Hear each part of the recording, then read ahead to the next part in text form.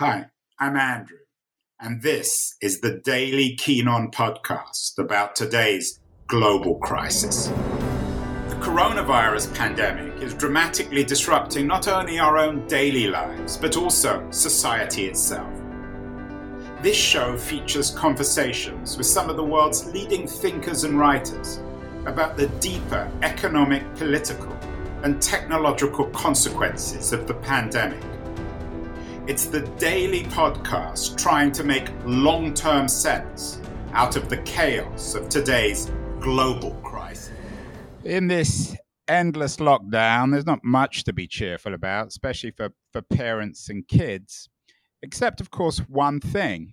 School is out, which isn't good for teachers, isn't good for kids, isn't good for parents. But it is good for the fact that we haven't had, in the last 3 months, any mass killings, any Stoneman Douglases, any Parklands, any Sandy Hooks, which is one reason to be very cheerful in the gloom of the coronavirus.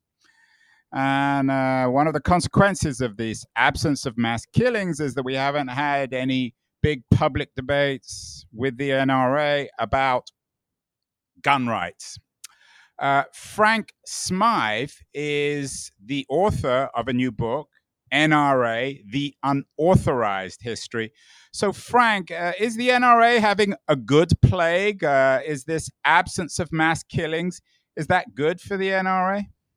What's good for the NRA, Andrew, is the fact that COVID-19 seems to have validated the ideology, which is based largely on myths, that the NRA has been promoting now for more than 4 decades. The notion that you need a gun because there may be times when the government is not there to protect you, which is what a lot of gun activists in the United States now believe. The notion that you also need a gun to be able to defend yourself against your own government collectively, to prevent the imposition of some sort of tyranny. And this is something that has really escalated. Some of the groups that you've seen protesting in Lansing, Michigan, and other states, many of them are affiliated with various groups that are call themselves 3%ers, named after the alleged 3% of militia Minutemen who fought in the Revolutionary War back in the late 1700s. And these groups are starting to talk about the need to attack people that are threatening their Second Amendment rights, or having discussions about whether or not that is justified yet. So the fact that we haven't seen any mass killings during the pandemic is, of course, a good thing. But I'm afraid that as things open up, as the tension that's been building now continues to escalate, we may see more armed confrontations as well as potential violent attacks in the future, because this has also riled up a lot of lone wolves out there who are starting to see more enemies than they even saw before. Frank, in your book, you note that in 2016, gun purchases peaked at 15.7 million units in response to the fear of Hillary Clinton becoming president and presumably clamping down on gun rights. Are we seeing the same peak in the purchase of guns during the pandemic? No, this is even more directly fear-based. We've had record gun sales in March and again in April, something the NRA has all but boasted about on Twitter. And what this means is that with the lockdown coming, and there was a lot of people in the right, among the armed right in the United States, who are also very much influenced by conspiracy theories, from people like InfoWars that have falsely promoted the notion that the Sandy Hook, Newtown, Connecticut massacre in 2012 was a hoax, to people that are followers of QAnon, this sort of wild conspiracy theory that is really spreading through the internet and among the ranks of many of these same people that are opposing health measures. And I think what this is showing is just the notion of fear, that people are afraid that we don't know what's coming next. Some people fear the end times are actually coming, as odd as that may sound to some of us. And so they feel that they absolutely need firearms to be able to defend themselves. And there's also a fear, I think, which is based on fantasy and myth, but a fear that the government could somehow turn tyrannical and try to repress people's rights, which is part of what you're seeing in the protests in states which have Democratic governors who have imposed stay-at-home orders following White House guidance. But for people out there in many states, they see this as the first step toward tyranny. In your book, Frank, you note that the NRA is America's strongest civic organization. I'm quoting you there. You're not an approver of this or a disapprover. You're making your point in terms of your history. You were also a gun owner, so you're not against gun rights in themselves. In your book, you do tell the story of the NRA as a very mainstream and sort of, in some ways, I guess, responsibly civic organization. Are you saying now, though, that it's become part of this shadow underground resistance against the authorities? Almost an organization that on its fringes will attract terrorists? Well, first of all, the NRA for more than 100 years, for 106 years actually, was an organization devoted toward marksmanship, toward preparing military forces as well as able-bodied civilians how to shoot better in anticipation of future wars, and an organization that also reached out and supported hunters at the same time in the late 60s and early 70s that the NRA was actually as green as Sierra Club. So I think this is an incredibly admirable organization over most of its history. But in 1977, the NRA underwent what one of its former presidents called a shift toward gun rights, where they embrace gun rights as their overwhelming or unyielding aim. And since then, the NRA has been the one that's been churning out the ideology, which was spoken by President Trump himself last summer when he said they call it the slippery slope, a conversation he had after he spoke to Wayne LaPierre. The NRA has put out this notion that you can't have any, even a moderate form of gun control, even something as seemingly benign as background checks, can be a slippery slope to more gun control and ultimately the disarmament of the civilian population and then the imposition of some kind of tyranny. Now, every advanced nation besides the United States on Earth since World War II has imposed some form of gun control based on the notion of registering firearms to civilians to the degree that these same nations permit civilian use at all. And that one of these nations is degenerated into a tyrannical state. But the NRA has put out this ideology for a very long time, and now this ideology has caught flame. It started to catch fire during the 8 years of President Obama with the Tea Party, which was something the NRA was nominally allied with, but kept its distance from because they weren't sure how long it would last and it was too unpredictable. And the NRA is similarly keeping its distance from a lot of these armed protesters, but members of the NRA, board members of the NRA, like Ted Nugent, have been out front supporting these same groups. And the NRA clearly supports the notion of carrying weapons, for instance, inside of a state capitol in order to press one's point. What most of us would call acts of armed intimidation that would be illegal in almost any other country in the world. The NRA is the group that has laid the groundwork, the modern NRA, since the 77 revolt, over the past 43 years, is the one that has laid the groundwork for this kind of ideology, for this kind of behavior that is now really coming to a crescendo with COVID-19 and being encouraged by Trump. Because on the one hand, he suggests one should follow guidelines, then he doesn't wear a mask himself, and he's at the same time egging on these armed protests. And I think this is part of a plot, I think, or not a plot, but a plan. So when the elections occur, if Trump were to lose, as polls suggest now he would, but of course polls could be wrong. But if he were to lose the elections, it seems like he's already laying the groundwork to claim fraud and claim that the elections were stolen from him. And then these same groups that have come out to protest around state capitals could come out to try and keep Trump in power. That's something that I think needs to be pointed out. And I think this level of intimidation is going to escalate as we get closer to November 3rd. Frank, you mentioned LaPierre. Wayne LaPierre, of course, is the CEO of the NRA. In terms of this very radical shift in the NRA, can it be explained by LaPierre himself? Because it seems to have happened whilst he's been CEO. Well, the shift began in 77. LaPierre joined the NRA a year later. He had some experience working for a Blue Dog Democratic state representative in Virginia, where he first worked on gun legislation, and then he was hired by the NRA. He then bided his time. He led the effort to pass a law in 1986 that rolled back parts of an earlier law passed in 1968 that expanded access to guns throughout the nation. And he's been in power for the last 29 years. So LaPierre is not who radicalized the NRA. That was a man named Harlan Carter, who was the father of the Cincinnati Revolt, who LaPierre just recently referenced in last October in one of his columns, something he doesn't normally do because they try to keep Harlan Carter's name under wraps because he, one of the things that came out once he took over the NRA is that when he was a youth, he shot and killed another youth and was convicted of murder, served time until he was later, the conviction was overturned on appeal. But so the NRA has been radical longer than LaPierre, but LaPierre has kept it on a track.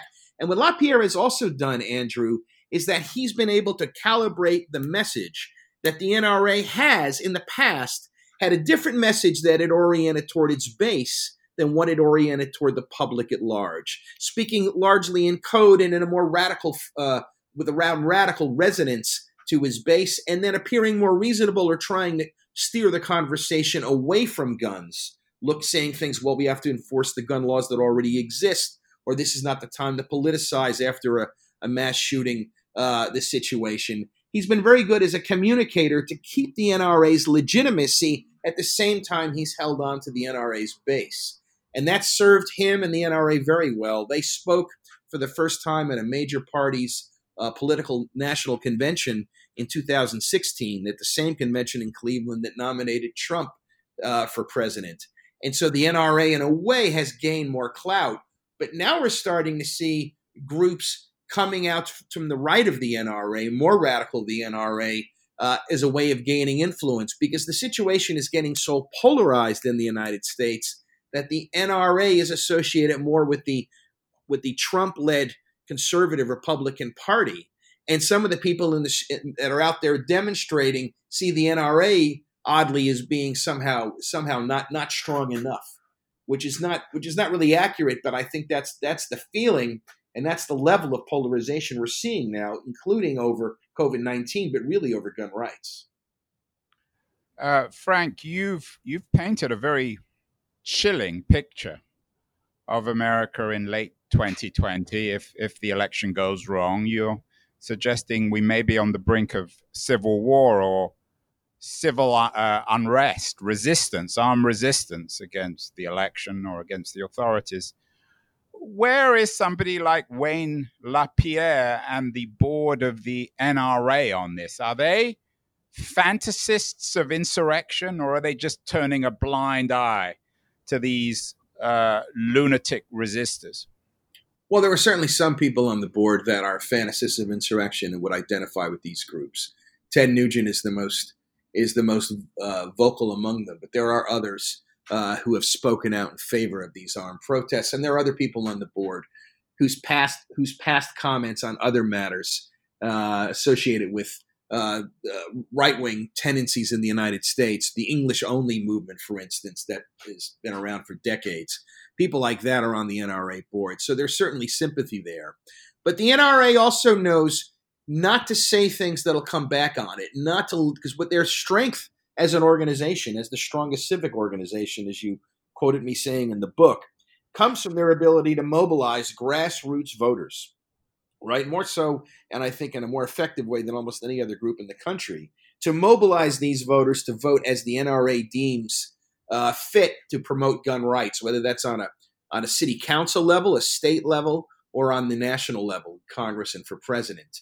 And the NRA also knows not to say things that are going to create trouble, so they only speak when they need to.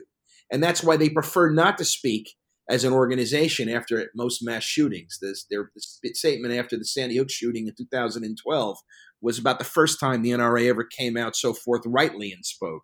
And they haven't said much as an organization about these armed protests, except to reaffirm the rights that they interpret the Second Amendment gives to carry weapons like a .50 caliber sniper rifle or an AR-15 semi-automatic rifle into government buildings. So they're being very cautious, as they have always been.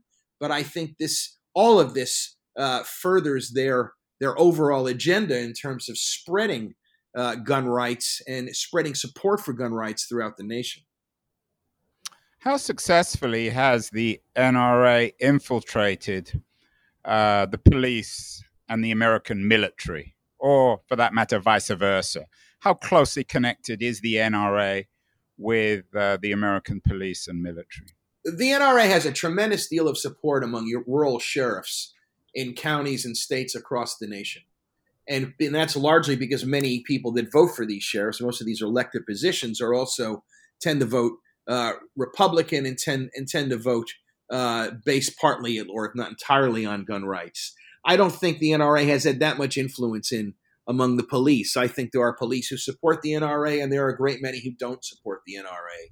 And there hasn't been any effective polling done of police officers done in a while that I'm aware of to indicate that. But the groups that have infiltrated police and military, or that have active duty police to some degree, as well as a great many veterans of the recent Iraq and Afghanistan wars incorporated into the ranks, are these 3%er groups, these 3%er militia, though they don't call themselves militia, armed groups who train, some of them every other weekend with live weapons. The training led often by veterans of the Iraq and Afghanistan wars who have bona fide tactical skills.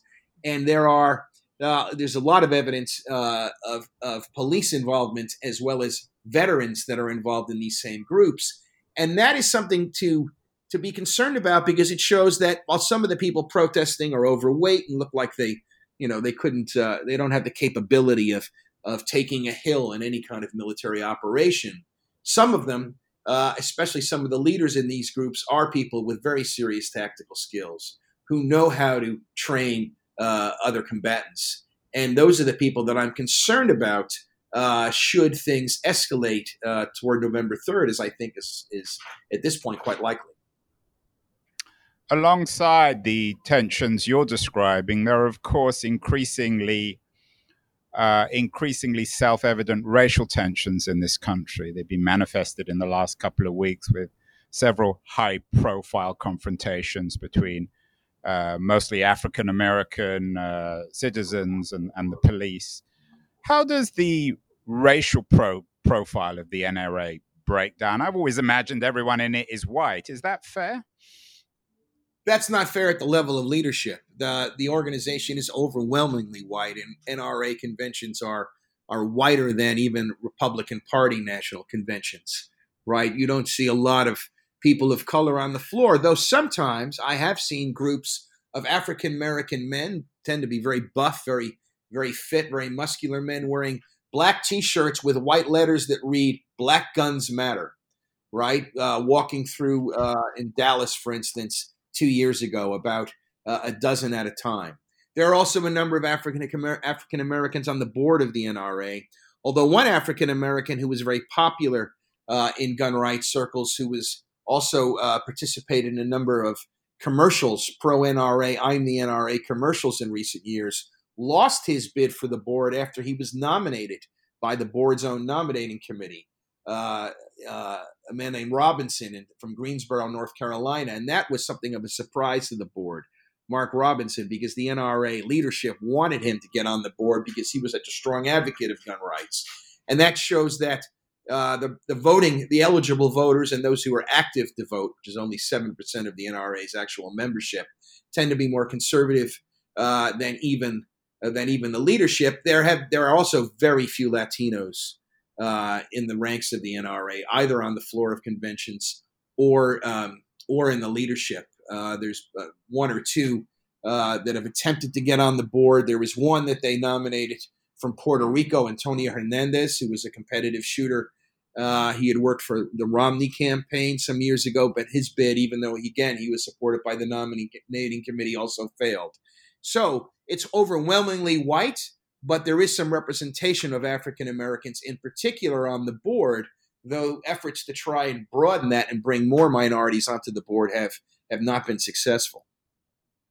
Frank, I began this conversation on an optimistic note, no mass shootings, but you've actually painted an incredibly dark picture.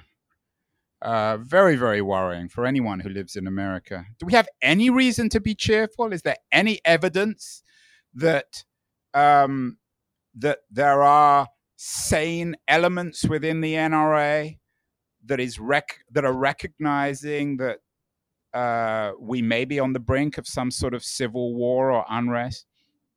Well, let me deal with the NRA. Right, there's no moderation in the NRA, and I think one of the things the book documents, though it lets the readers draw their own conclusion, is that after the Cincinnati Revolt in '77, there were some scandals and infighting that occurred in the '80s, which eventually led to LaPierre being chosen to take over the organization, and he is. Regardless of what one thinks of his politics, he is a master administrator and a master communicator, right? There's nobody either in the nonprofit or corporate world who is a better CEO necessarily than LaPierre is on his own terms. And in the 90s, there was a fight after LaPierre took over the organization. He was challenged by the mid to late 90s, really the late 90s, by a man named Neil Knox, who was one of the original fathers along with Harlan Carter, who I mentioned before. And Knox was constantly accusing others who of not being strong enough on gun rights, not being true on gun rights like he was, including LaPierre.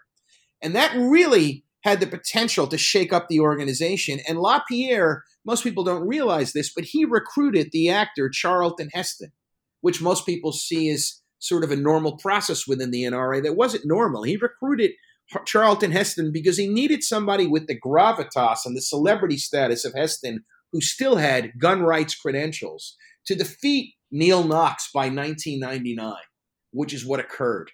When LaPierre raised that rifle over his head in Seattle in 1999 in North Carolina and said, out of my cold dead hands, that famous quote, that was a message to the public, but it was also a message within the NRA that, yes, LaPierre has prevailed, Knox is defeated, and gun rights is still intact. And since then, I have seen no evidence of any moderation within the NRA board or within the NRA itself. If there are challenges to the status quo with the NRA, now they are coming, there are glimpses of that coming more from the right, from people that are even more radical than LaPierre and the board has been. So the notion that we're going to have moderation emerge from within the NRA is simply, in my view, never going to occur. Frank, finally, as I said, you've painted a very dark picture of the NRA. What other readings might people look at as we're all stuck inside to gain a kind of a broader perspective on this threat to law and this current of gun violence, which seems to be increasingly underpinning our democracy and challenging, perhaps even undermining our democracy? Well, Andrew, there are a lot of myths floating around. And one of the things that the book attempts to do is to debunk those myths. So let me just lay some of them out.